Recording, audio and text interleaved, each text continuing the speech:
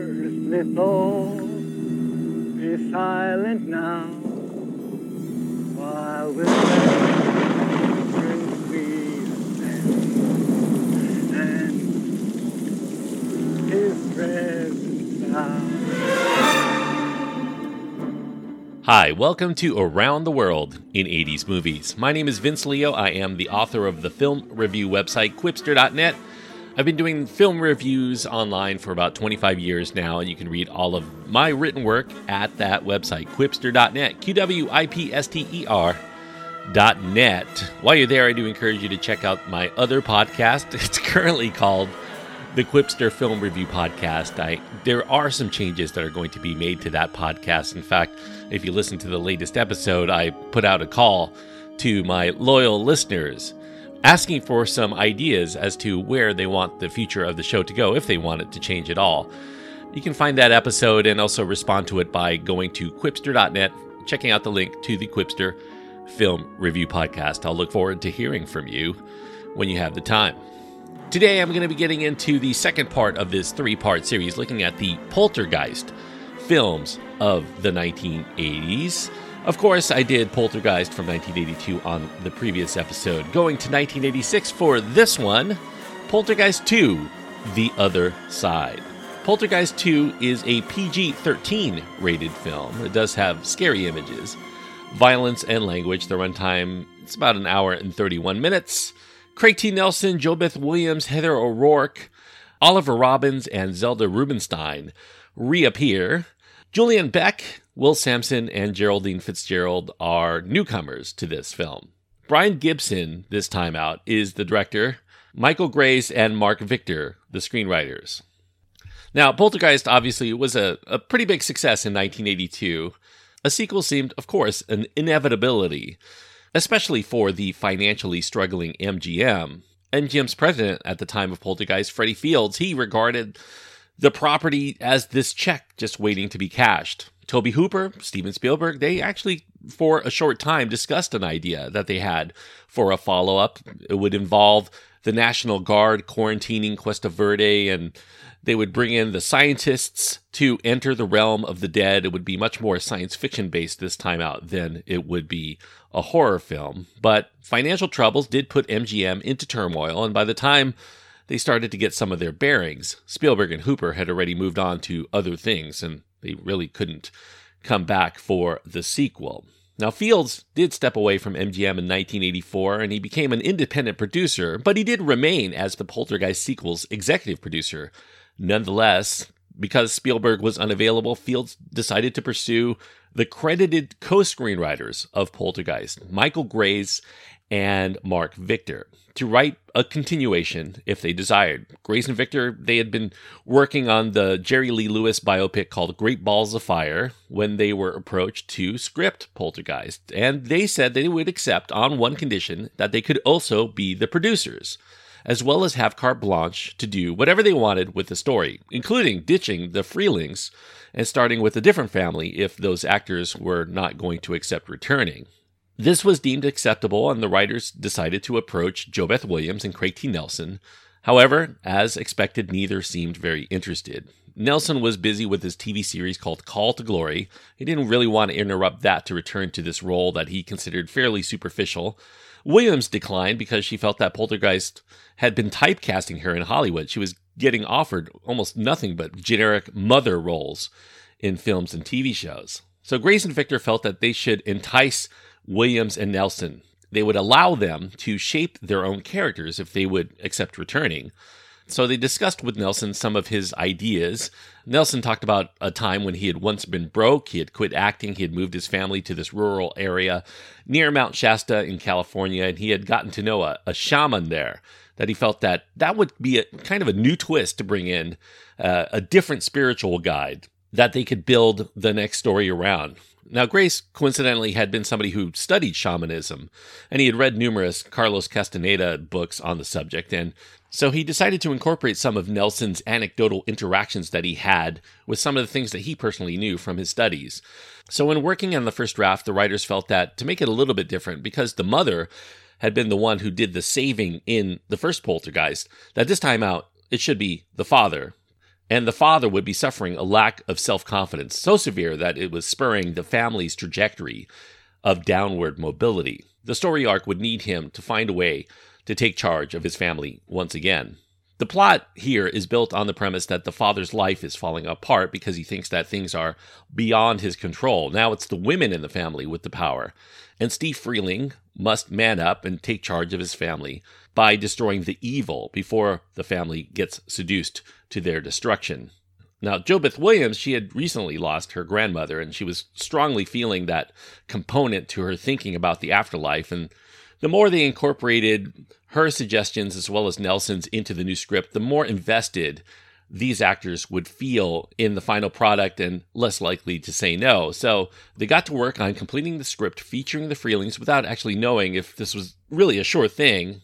And they determined that making it much more personal to the actors would result in a deeper and more enriching story instead of just a rehash of the original formula. Although Poltergeist had not been made with sequels in mind per se, Grace and Victor did realize that the underlying reason for the ghost attacks really was not resolved at the end of the first film. It really ends with the Freelings moving away from their home in Cuesta Verde, but the bodies in the cemetery are still there under the housing complex. So they drew a lot from their experience in working with Spielberg on Poltergeist, and they set about scripting their sequel, beginning with putting some background information in that was meant to be put in the first film but didn't really make the final cut, and that included such things as the restless spirits, their nature, being settlers who were massacred by Native Americans back in the 19th century. That changes a little bit for the course of this film, as well as some character touches and other reveals that they planned to put into the first film, but they never got around to it. The writers devised that the youngest child in the Freeling family was wanted by these spirits, and these spirits would be coming from this cult, which would be headed by this minister named Cain. He was actually called Boatwright in some of the early drafts, but Cain manifests himself in human form, and he's very tenacious in pursuing Carol Ann, trying to get into where the family is currently residing, the grandmother Jess's house in Phoenix, Arizona. Tangina Barron, the paranormal investigator from the first film, she sends out this Native American shaman to help protect the family after discovering that there's this cave under Cuesta Verde where Cain and his followers died, and that's really what's causing the great disturbance. Now, Craig T. Nelson liked this new script, especially that they incorporated a lot of his suggestions for the structure of the story. They were going to infuse a much more spiritual journey here. In fact, Nelson thought it was better than the script that he had read for the original Poltergeist, and it was sufficiently different that it could work really as a standalone film. So he signed on. They also pursued the child actors for the Freeling children, Heather O'Rourke and Oliver Robbins. Robbins eagerly signed on just to get out of school, where he was being bullied constantly. This was a great respite for him. Heather O'Rourke was also an easy sign-on as well. But yet there were still JoBeth Williams that still had signed on. So Freddie Fields and the producing team made several trips to Nevada, where Williams was busy shooting another film called Desert Bloom. Now, although the new script incorporated a lot of her suggestions, she still, at that point, was unsure. But she had a lot of friends who were encouraging her, go ahead and take the role. The money offer was much more generous than the first time out, and they truly did want to know what happened to the Freelings after the conclusion of Poltergeist. So this was something that fans would appreciate. Now, with the other actors returning, Williams determined that really she couldn't stomach thinking about seeing another actress replace her in the role, especially since she essentially created a lot of what's going to be happening in the new film with the revisions that incorporated her ideas. She felt a strong proprietary interest in seeing it happen, so she finally accepted. Now, Poltergeist's Richard Edlund returned to handle the special effects, along with over 100 of his technicians from his new venture beyond Industrial Light and Magic, the Boss Film Company. They began work before the script actually was even finished, and after reading the first script, Edlund estimated to Grace and Victor that it would cost about $12 million to perform all of the things that they wanted. And that actually exceeded the entire budget of the first Poltergeist, so this was not going to work. MGM was on its way to bankruptcy. So Victor and Grace revised their script. They had to get the special effects budget down to below $5 million. And the overall total budget was set at $18.5 million. Now for the director, Grace and Victor, they didn't want a copycat Hooper and Spielberg, so they met with a number of potential directors, and they were really looking for a new and innovative approach. And eventually they settled on this British documentary director who once made medical scientific documentaries while he was with the BBC, Brian Gibson. Now, Gibson's only prior feature credit was this little scene 1980 new wave music riff on A Star is Born called Breaking Glass. That really didn't fare so well financially or critically. But after this, his career was relegated mostly to directing commercials and music videos, and Gibson had been hired to work on another film that fell through, and that's when this MGM executive said that Grace and Victor should meet with Gibson to see if he perhaps could work with them. They found him very agreeable and very easygoing, and Gibson won the job because he came in, out of all the other people that they talked to, the most prepared, the most knowledgeable, and really the most enthusiastic about doing the movie. Now, Gibson, when he came in, he ordered major changes to the work that had already been done prior to his approval, mostly having to do with the effects work. Now, some of the crew walked out at this stage due to these changes, including production manager Austin Jewell, who was frustrated by the lack of experience, especially by Grace and Victor. He was replaced by Ted Howarth, who worked with the producers on Death Hunt before this. Gibson revised the climax. He thought it was too highbrow and ultimately too expensive. The effects crew despised this because they thought that by changing it, he was negating the ending's emotional impact, where the Freeling family is going to vanquish the demon through the power of their love for each other. The love aspect would be changed to the shaman's ceremonial spear that Steve would hurl into the body of the great beast to seal his transformation back to being the head of the family. Now, the laid-back Brian Gibson, he really had experience working with actors, but this was really his first time working with effects technicians, and he didn't realize that effects technicians really need concrete instructions, which is something that Gibson rarely gave because Gibson preferred to have all his options open.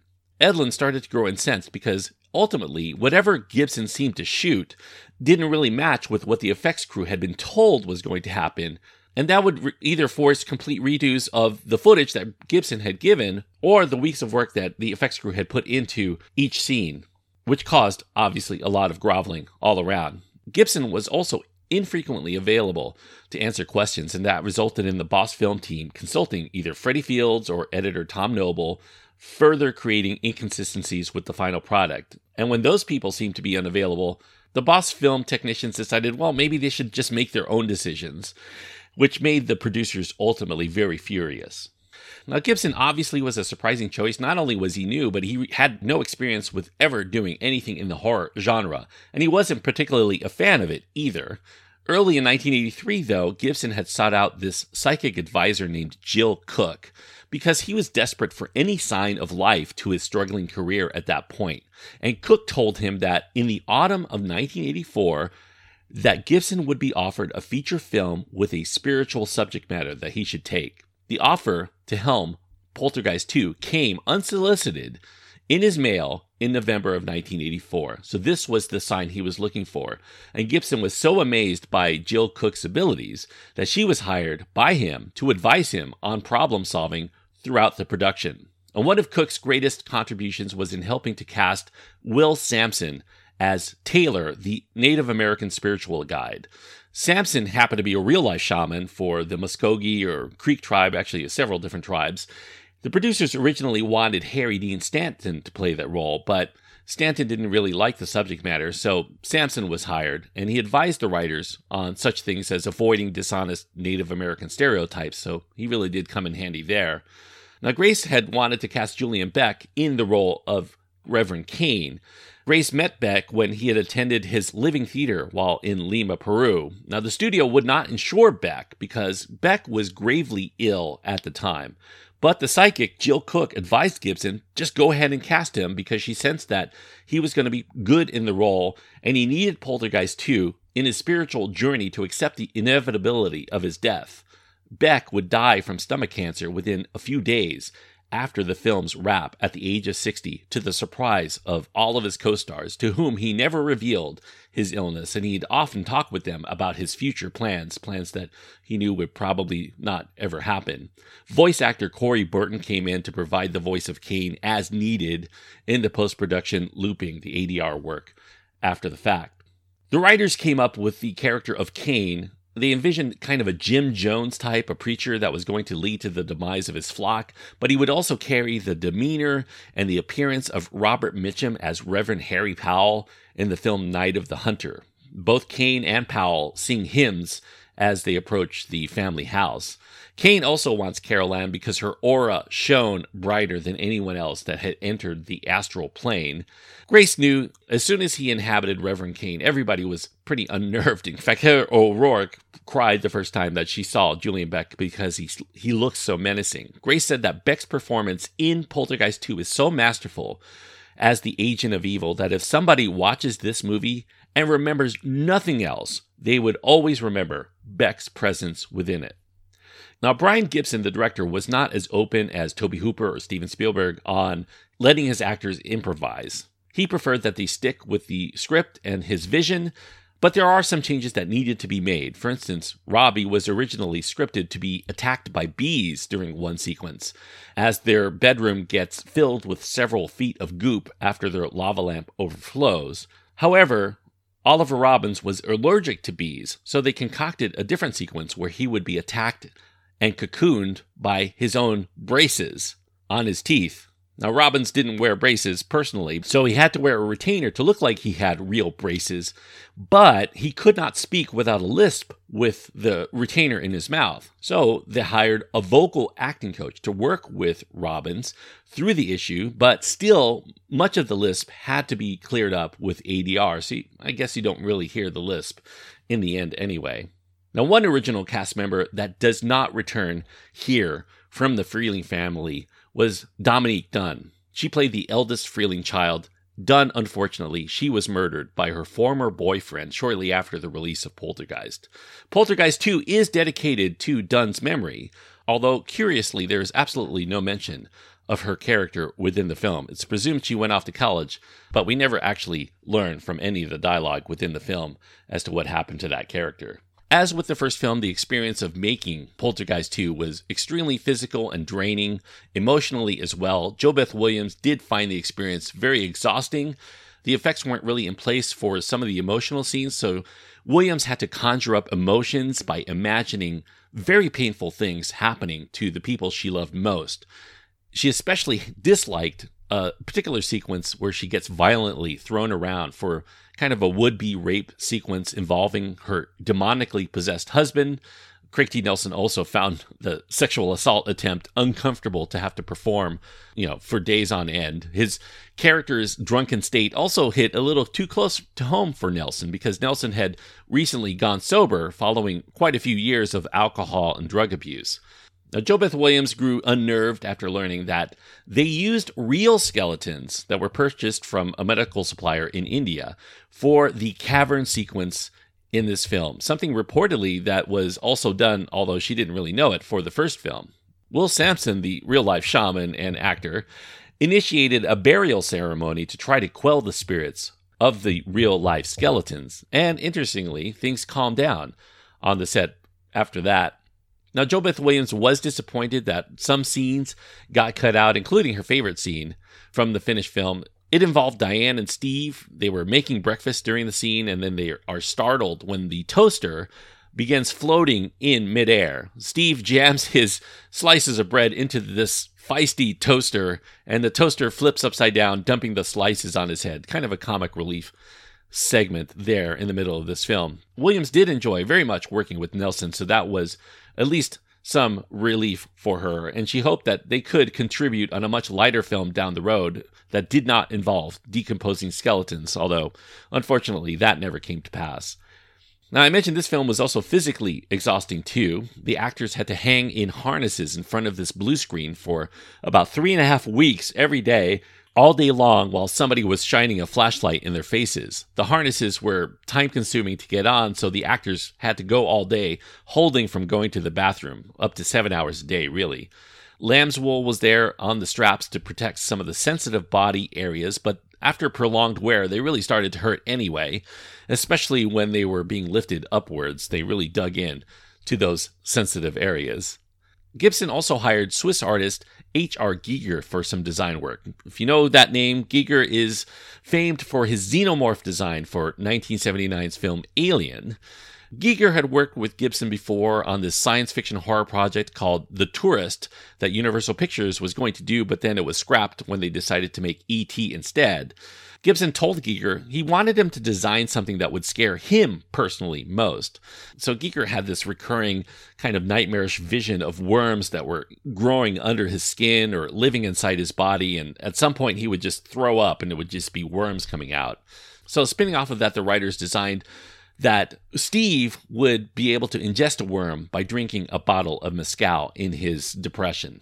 Now, Giger was not going to be available to be on set all the time. He could make a couple of visits, but for months on end, he would be in his native Switzerland. So he sent his friend and art director Cornelius Connie DeFries to advise the effects crew for the worm's metamorphosis into what would ultimately become the great beast that becomes the nemesis during the film's climax. Originally, the beast was to be this ghost-like monster that has all the spirit energy surrounding him, but the effects team didn't have the budget to make all of this because it would require like 90 optical effects to achieve.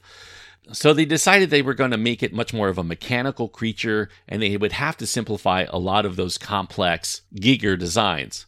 Noble Craig, he was a paraplegic actor who lost an arm and both legs while serving in the Vietnam War. He was put into a physical monster suit, dubbed here the Horror Baby. He had the face of Kane. Now, fans of Giger and of Alien will note similarities to the xenomorph life cycle in Alien, and the worms turn into the great beast within Poltergeist 2, and coincidentally, both films feature a character named Kane as part of that metamorphosis.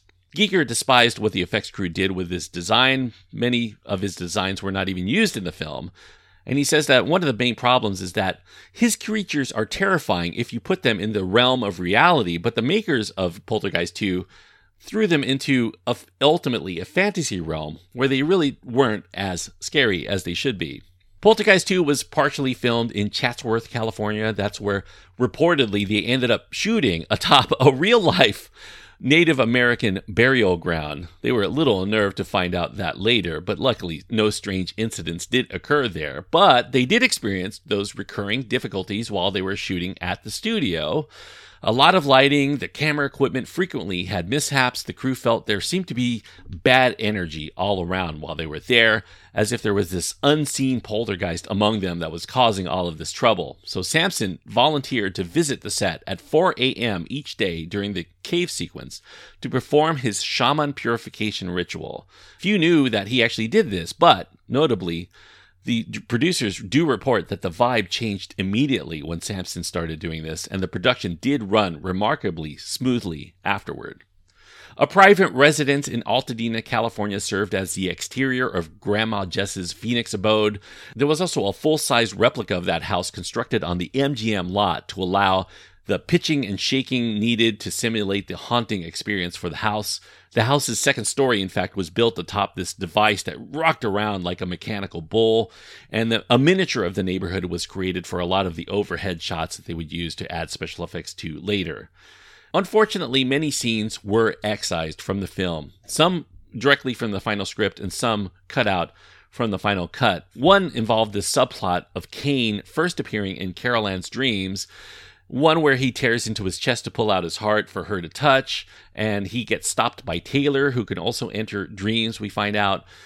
Others involved Tangina's obsession with Cuesta Verde, getting the assistance of Dr. Lesh from the original Poltergeist to excavate the Freeling lot, discovering a cave system and native markings underneath.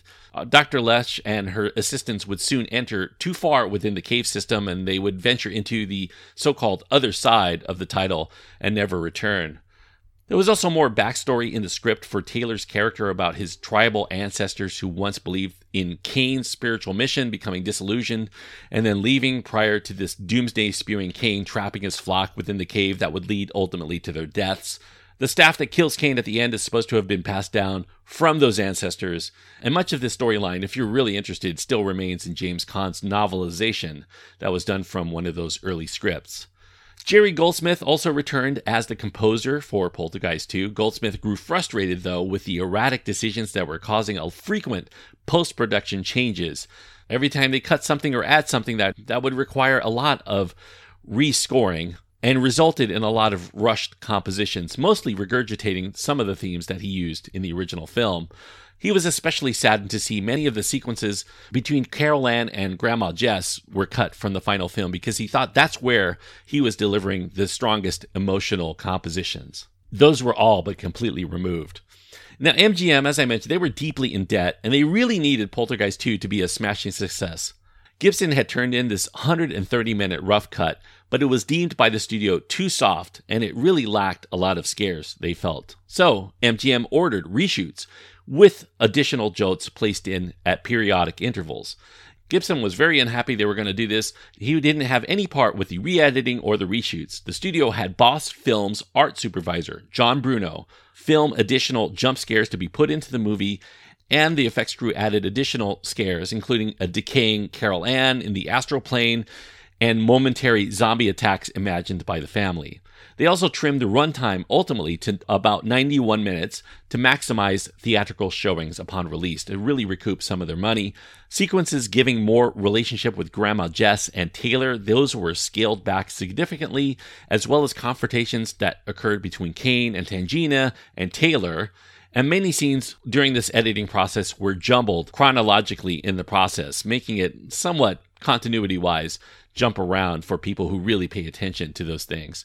MGM did invest $10 million advertising campaign to blanket the American market, but despite a big opening week, Poltergeist 2 did fade fast, and it only made $40 million domestically, although it did make a lot more money in European markets. As with Poltergeist, the visual effects earned the film an Academy Award nomination here. A dubious award nomination did go to Zelda Rubinstein, who received a Worst Supporting Actress nomination for the Razzies of that year.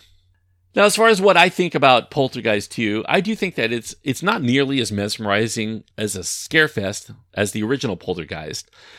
The sequel does find some new and interesting wrinkles. I don't think there's quite enough fresh material here to really sate those who are hungry for the Spielbergian heights of the first film, but I do think it still has a very solid cast. The special effects here are still very top-notch for a mid-1980s release. You know, all of this is practical effects. The creep factor is certainly high during certain sequences, particularly when some of the gorier effects come into play late in the film.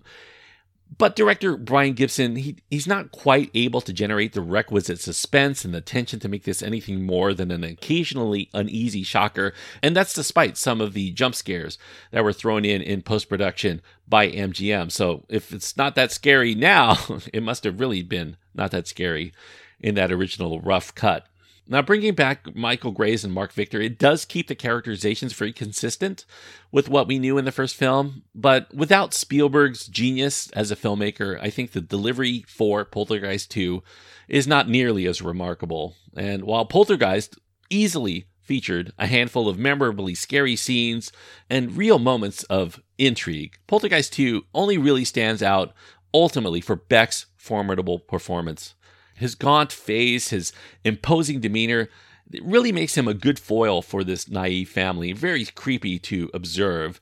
The effects here ultimately are the real show, and while they're occasionally gruesome, they're not really always terrifying. Sometimes it's hard to watch, not because it's scary, but because some of it is kind of nauseating.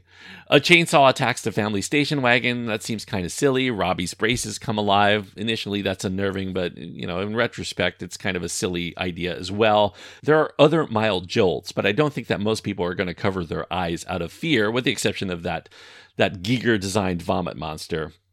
I don't think that Poltergeist 2 is a dud, personally, even though most people consider it a disappointment. I do think it's really only of interest for curious fans of the first film's backstory. You're going to get some of that here.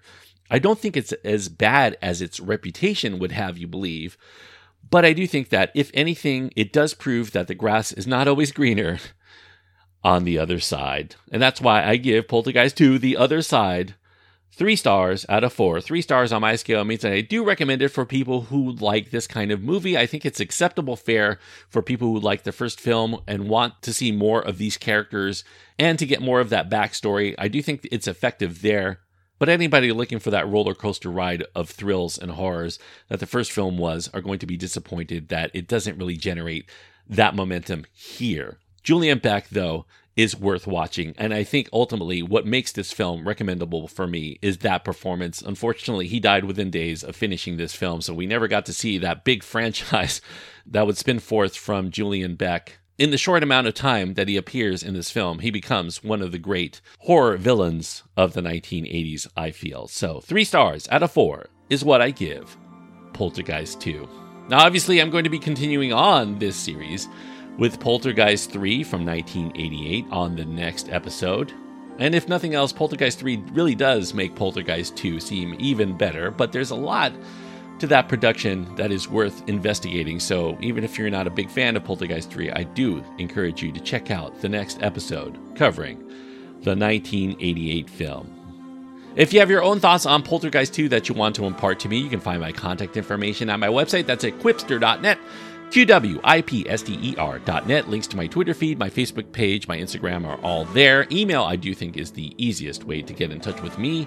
And until next time, thank you so much, everyone, for joining me on this trip around the world in 80s movies.